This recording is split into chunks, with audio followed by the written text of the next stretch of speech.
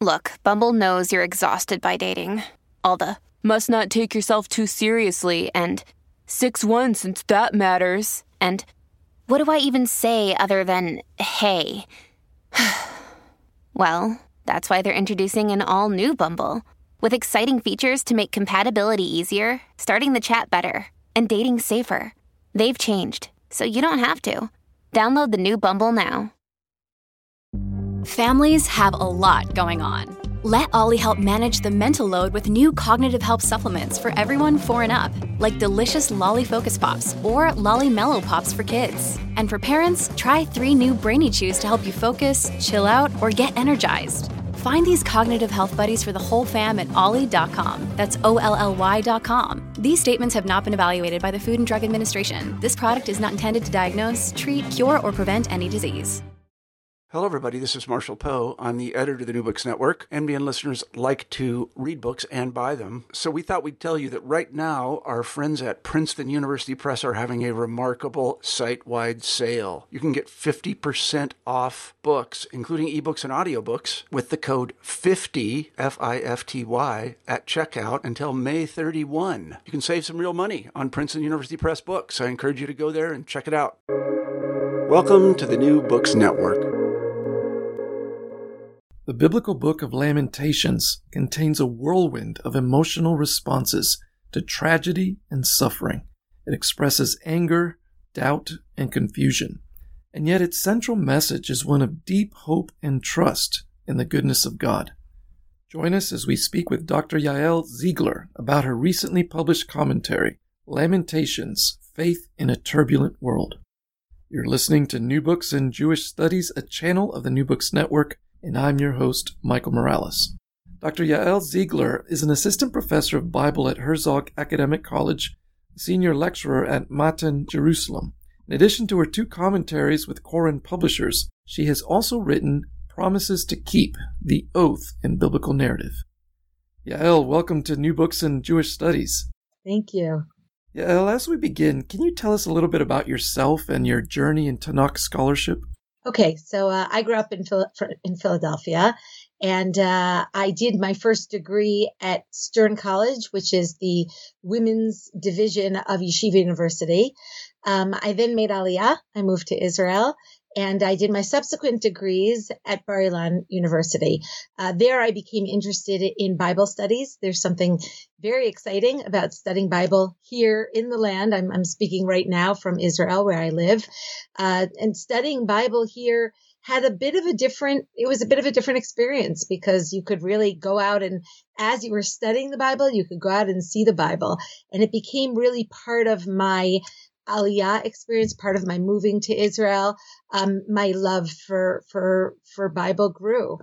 The title of your commentary, Lamentations, Faith in a Turbulent World, seems so appropriate for our present times. What was it like to write this commentary in the midst of a pandemic? Yeah, well, that's an interesting question. I started writing the book about 7 years ago. I don't churn out books that quickly. It was really ready to go to print actually before the pandemic hit. And then when the pandemic, when it did hit, so they kind of froze the book, I had a chance to look at it again, to rethink some of it. And I added at the end of the book a little description of what you're asking, which is, how this book coming out during a pandemic, or actually being frozen during a pandemic, actually how it influenced the way that I looked at the book, which, as I said, was largely complete. But what I intended this book to be was a book that addressed the question of how humans deal with suffering, deal with pain, especially, catastrophe on a worldwide scale that can often seem arbitrary and certainly unfair when we're, from our narrow perspective.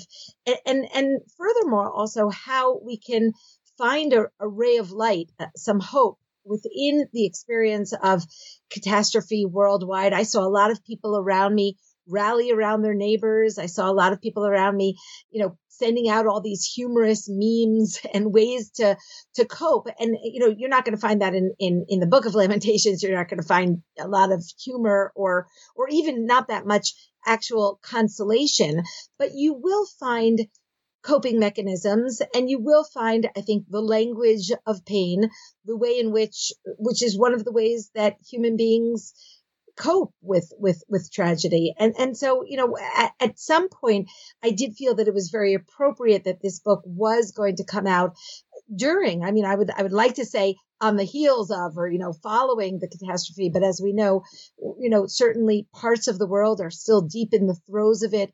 We here in Israel seem to be somewhat emerging from it. I think many of you also in the United States feel that way. But, when you do emerge, I think, from this kind of catastrophe, you're also more reflective. And one of the things I think that the Book of Lamentations does is it enables us to be reflective within a theological context. What does it mean? What does the Bible tell us about our relationship with God in the aftermath of tragedy, especially on this kind of worldwide scale? Even for those of us who read the Bible regularly, the Book of Lamentations often falls off the radar. And yet, as with the more popular Book of Psalms, it's a gift. The Psalms, for example, enable us to express our praise to God, but also our frustrations and questions. In a similar way, it seems Lamentations provides us with a script for wailing and grief. Yeah, absolutely. I agree with you with regard to the Book of Psalms. What's wonderful, of course, about the Book of Psalms is that it enables human beings to express their own perspective. That the prophets come along and they express God's perspective. And the Book of Psalms really is a vehicle through which human beings can express their own experiences, and the range and depth of those experiences in the Book of Psalms is really remarkable. So, I personally have a strong love and affinity for reading the Book of Psalms and trying to draw messages from it. But I really did find with the Book of Lamentations that even though I think it's somewhat less accessible, there's a lot of grief. It's very dense. It's very heavy. It relates to one particular event in biblical history. And that is, of course, the destruction of the temple and of Jerusalem and the subsequent exile, and really just the collapse of life as the Judean community knew it in 586 BCE. So it seems sometimes less accessible, maybe even less relevant. What I found in the Book of Lamentations is that it was exceedingly relevant, that, it really offers human beings an experience of what it means to suffer as a religious person and as a religious community as well. We have the perspective of the community, the perspective of the individual, and how they can cope with suffering and cope with the world around them that looks sometimes very grim. The Book of Lamentations, or Eicha in Hebrew, is traditionally understood to have been written by the prophet Jeremiah, lamenting the destruction of Jerusalem. According to Jeremiah and the Book of Kings, that destruction and exile came through Israel's rebellion against God. But you have a beautiful statement in your commentary that the tone of Lamentations, quote, is not that of an irate or pacified prophet, but rather of an anguished witness, a suffering member of a downtrodden nation, end quote. Can you expand on this idea for us? Yeah, what's one of the remarkable things about the Book of Lamentations is that there is no named figure in the entire book, which I think is really very striking because, as I said before, the historical context is very clear. But among those unnamed figures that we know are moving around at this time and are significant personalities during this period, including the king and Jeremiah's scribe and all sorts of figures, Jeremiah is notably missing, despite the fact that there's a very ancient and strong tradition that associates Jeremiah with the composition of this book. He's really missing from the book. And one of the suggestions that I wanted to make is that Jeremiah has a certain kind of persona, one of, as I said, the irate prophet, the one who is coming to censure Israel for its sins. But that's not what this book is about. Jeremiah has plenty of time to do that, to accomplish that, which I think he does with tremendous pathos in the book of Jeremiah. But the book of Lamentations is a shared experience of pain, which whoever the author is, and perhaps especially if the author is in fact Jeremiah, it's an opportunity for Jeremiah to share the people's grief, to compose a book which is not against them, but with them. And that's part of what I think we do experience in the book of Lamentations. It's not a censure. It's not like the book of Jeremiah.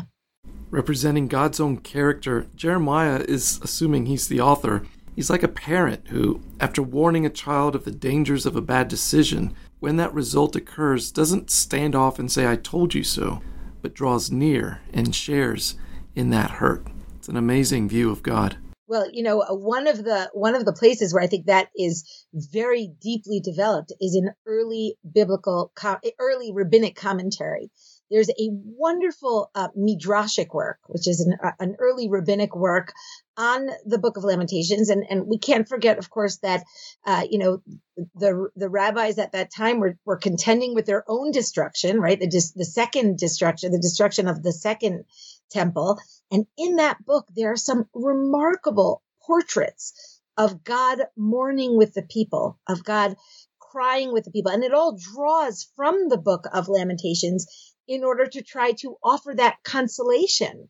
It's a remarkable way to do so because, the book of Lamentations doesn't have a lot of consolation. It has a lot of pain. On page 29 of your commentary, you write, quote, "On the one hand, Eicha articulates intense anger at God, generated by acute awareness of the capriciousness of death, the triumph of evildoers, and the suffering of the innocent. However, Eicha also assumes a measured pose, allowing a second approach to emerge from the turmoil, one that concludes that God remains just, even if events suggest otherwise." End quote. So rather than offering pat answers or even a rebuke, Lamentations seems to guide readers through the experience of suffering, enabling them to express their sorrow and confusion, their hurt and their questions. You seem to read Lamentations as something of a divine testimony to Israel's struggle with God.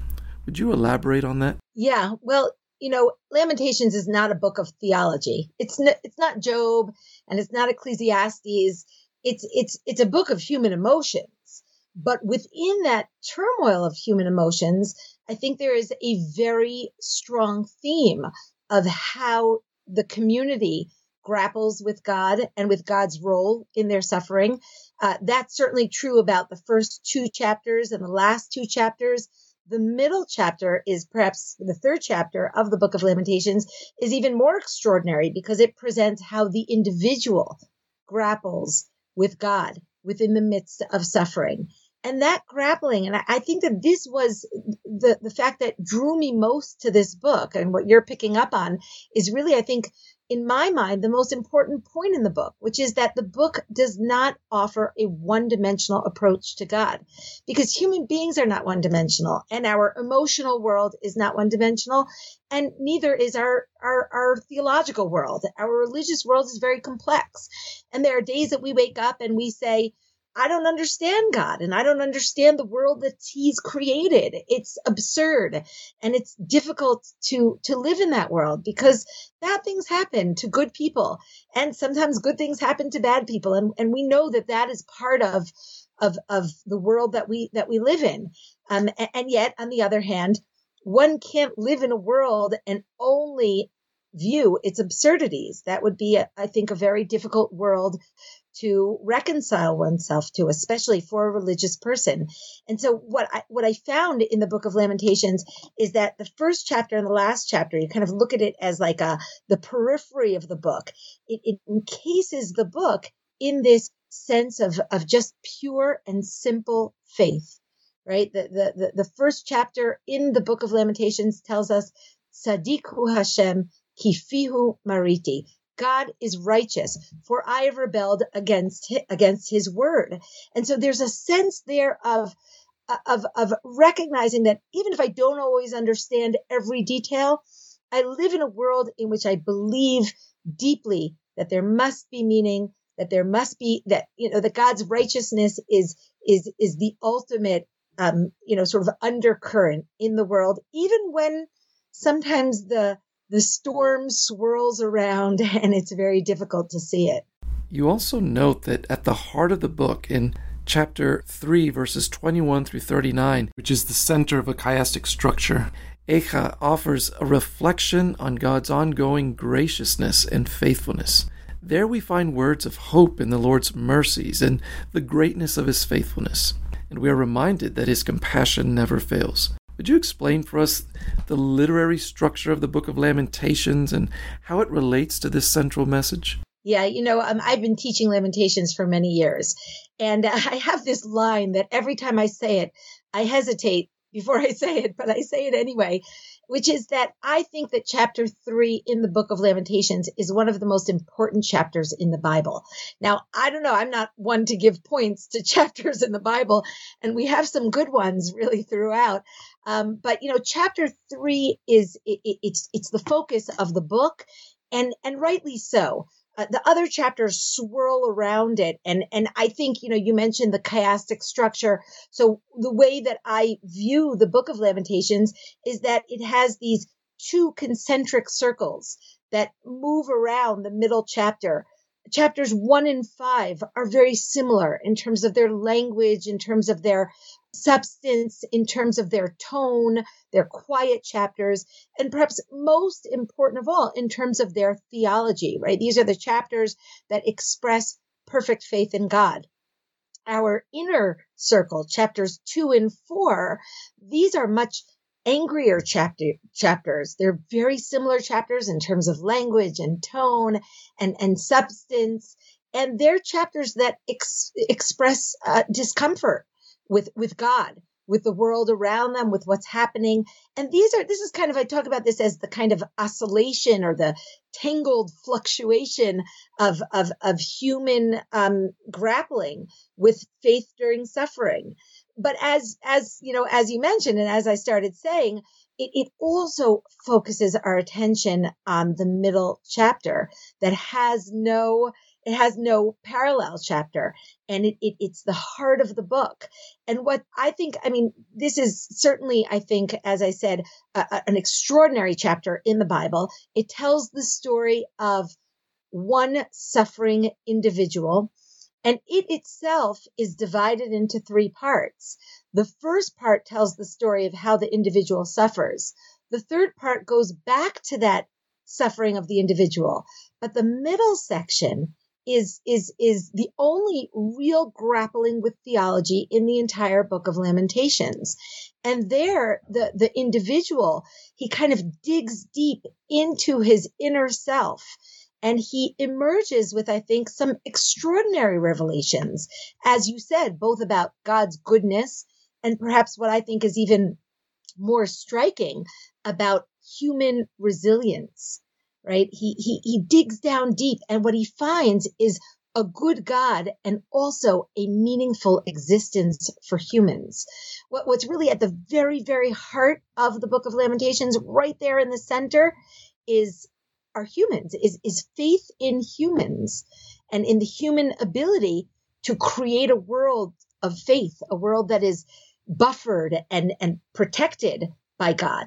And that's very human, right? I always say, I think that the Bible is a celebration of humans and the strength of humans and the ability of human beings to rise to the challenge that God puts to them, right? So I think that's really one of the most beautiful messages and I think relevant messages of the Book of Lamentations.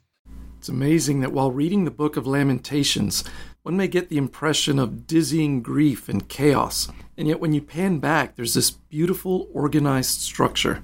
Even the chapters were written as an alphabet acrostic. Do you think that acrostic form relates to the book's message? Absolutely, absolutely. I mean, we don't have that many alphabetic acrostic structures in the Bible. Most of them are in the Book of Psalms, and they're scattered throughout in all sorts of different Psalms. We have one, of course, also in the Book of Proverbs at the very end of the book.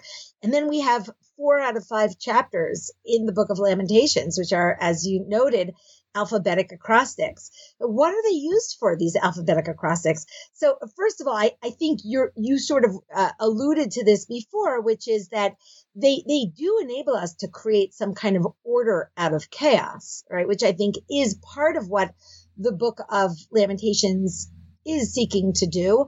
At the same time, of course, they express the totality of suffering. Right? When you have, we even use this as an expression from A to Z, everything is included. There's almost this sense that I would like to stand here all day and use every single word in the, human language that can possibly express what I'm feeling now, but, that's beyond us. And so the book itself is able to express totality of suffering without spending more than 22 verses doing so. Of course, in chapter 3, there are 66 verses because we have there a triple acrostic, which is also an interesting phenomenon. Now, I also want to take a moment and let our hearers know that you also have an excellent commentary on the book of Ruth. The title is Ruth from Alienation to Monarchy, also with Koren Publishers. One of my favorite sections is where you draw out literary parallels with other stories in the Bible. For example, you develop how the Lot and Abraham narratives serve as background for the story of Ruth. Would you expand on that connection? Yeah, sure. The story of Lot and Abraham is the story of a very big mistake. Lot makes a big mistake. He separates himself from this righteous uncle that he has, who is, walking in the path of God, who's being given this wonderful opportunity to create a nation that serves God. And Lot says, well, I don't know, the land is kind of narrow. We're going to separate. They have this kind of argument going on between their shepherds. And he says, I'm going to go live with the city of Sodom, right? Sodom and Gomorrah. And the Bible already, without actually directly criticizing Lot, because the Bible tends to be a little more subtle in its messages, tells us very explicitly there, and the people of Sodom were evil and bad to God, right? Ra'im v'chata'im laHashem me'od. Oh, I forgot that word. Very evil and sinful before God, right? It's really a very extreme depiction. And what transpires later on is this story of Lot, who kind of thinks he can hold on to the Abrahamic values that he grew up with. He plays the good host to the angelic figures who come to visit him. He doesn't know that they're angels, but he kind of risks his life to host these men in an environment which is not known for its generosity, for its compassion to others. And the story goes all wrong. It goes awry, the story, because Lot made a bad choice. He chose to live in a place which was filled with sinful people. And that seems to be what the Bible is pointing us towards. Now, what's interesting about the Ruth story is that Ruth is a descendant of Lot. And she finds herself at the beginning of the book with her sister-in-law, right, with Orpah, and they're both standing on this crossroads, and they have to make a decision. Are we returning to the land of Moab, which is the spiritual heir to Sodom and Gomorrah, right? They are they're known for their lack of generosity, for their lack of compassion. They represent the antithesis of Abrahamic values. Am I going to return there, or am I going to accompany Naomi to the city of Bethlehem in order to pursue a different kind of lifestyle? And what's interesting, and this is, I think, one of the beautiful literary ways in which the Bible works, is that the Bible uses a lot of specific language from the Lot and Abraham story to depict Ruth kind of making the opposite choice and thereby closing the circle that Lot started. I mean, there, back in that story, we're told the word that is used is the word parad or pared. Vayiparadu ish me'al achiv. They separated. Lot separated from his uncle. And that was problematic. That was obviously had some very negative consequences. And Ruth, when Naomi says to her, you shouldn't come with me. You have no future here in Bethlehem. She takes an oath in the name of God. I swear by God that only death will separate us. And she uses that same word that was used to describe the separation of Lot and Abraham. It's a rather rare word in the Bible. And so it clearly seems to be indicating that's the way, the Bible draws our attention to earlier stories. It says, well, look at this. Ruth has come back. She has, kind of closed that historic circle of Lot leaving Abraham. She's come back to Abraham, and more importantly, to the ways of Abraham. And she, of course, becomes the model of compassion. She becomes this almost Abrahamic figure who can actually bring compassion back to the people of Israel, who are right now on a not such good path themselves. But maybe we'll leave that for another time.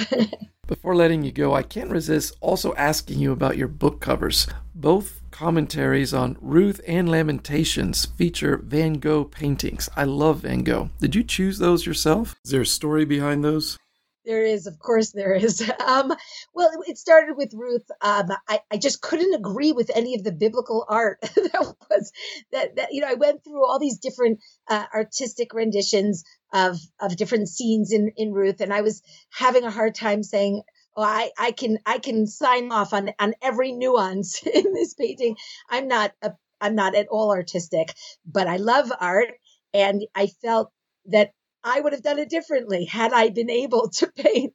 So that's what I felt about Ruth, and I found this beautiful Van Gogh, and I'm a great fan of Van Gogh's art. And, so I chose this Van Gogh. That was pretty much what happened with Ruth. And then when it came to Lamentations 7 years later, I said, I can't bear the thought of putting on the cover of Lamentations, a depiction of Jerusalem burning or a Rembrandt of Jeremiah crying. I mean, in spite of the fact that I wrote for 7 years on the book of Lamentations, I'm actually by nature, I'm a deeply optimistic person.